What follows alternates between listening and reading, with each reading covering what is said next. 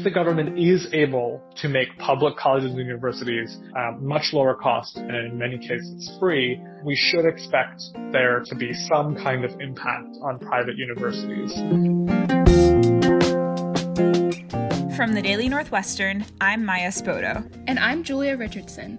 Welcome to The Ripple, a podcast on the effects of state and national politics on the Evanston and Northwestern community. College is expensive, and it's getting pricier every year. With the election just a month away, prospective voters are wondering what exactly presidential candidate Joe Biden has in mind to make college more affordable and accessible. Biden's higher education policy proposal includes a few prongs. For one, he plans to roll out free 4-year public colleges and universities for students whose annual family incomes fall below $125,000 a year.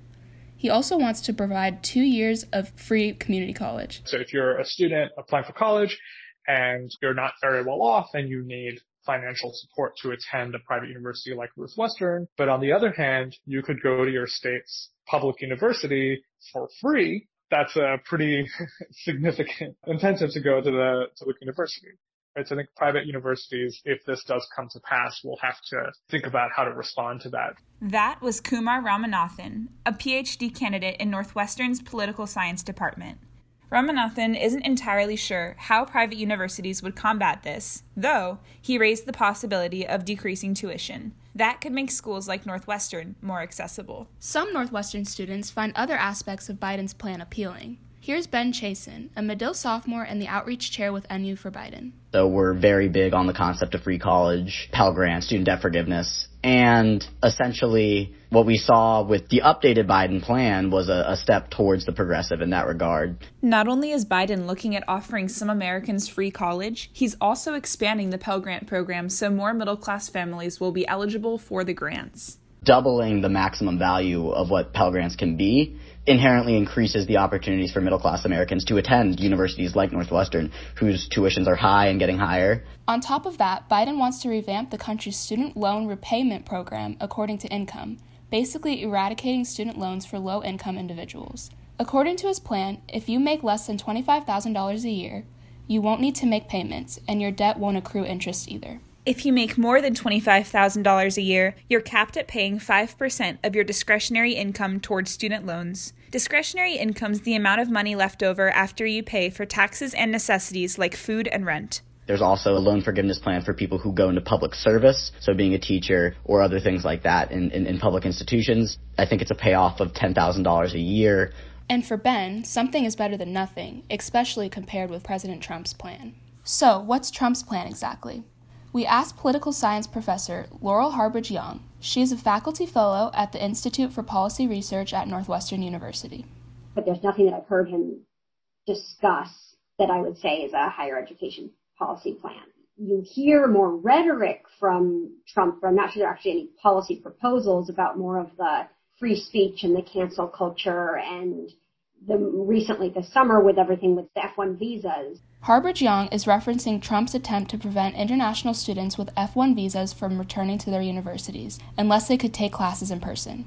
Some accuse the president of using the visas, which would normally allow these students to study in the United States full-time, to push for a reopening of colleges. Trump also has a mixed record in handling the student debt crisis. On the one hand, he signed a 2019 executive order facilitating student loan forgiveness for veterans with disabilities. He also signed a student loan payment suspension into law through the CARES Act in response to COVID-19. But on the other hand, Trump has opposed a public service loan forgiveness program. He's also moving away from income-based loan payment programs. He's dismantling oversight of the student loan industry and appointing people like Betsy DeVos to run the Department of Education. DeVos, for example, has been accused of making it more difficult for students to apply for loan forgiveness programs. So while the Trump administration hasn't carved a clear path for higher education policy, Ramanathan thinks one thing's for certain. The economic crisis the United States has fallen into under the administration will definitely affect college students. I think that we should think about the economy that students are going to be entering out of this crisis. Will there be secure jobs available for them as they enter adulthood for current college students? There's a wide range of policies that will affect them beyond just higher education policy and student loan debt. Biden's campaign has previously said his proposals, if passed, would total $750 billion over 10 years, funded primarily by taxes on the wealthy. Now, the exact cost is unclear. The case that Democrats would likely make in trying to pass them is that they would pay for themselves in the future in terms of the earnings and the paid back through taxes into the system, plus kind of spending in the economy, that it's worth it for the government to invest now in these sorts of things.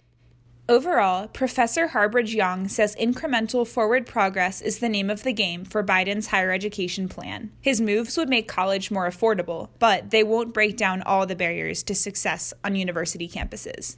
So at Northwestern, the kind of efforts to make the campus more diverse and more inclusive don't stop with being admitted. Schools need to continue to be proactive and continue to expand the ways that they're working to make sure that the experience on campus remains more equal for students of different backgrounds, whether that's kind of extracurricular activities, whether it's access to unpaid internships versus needing to get paid jobs over the summer, costs of textbook, costs of other resources on campus.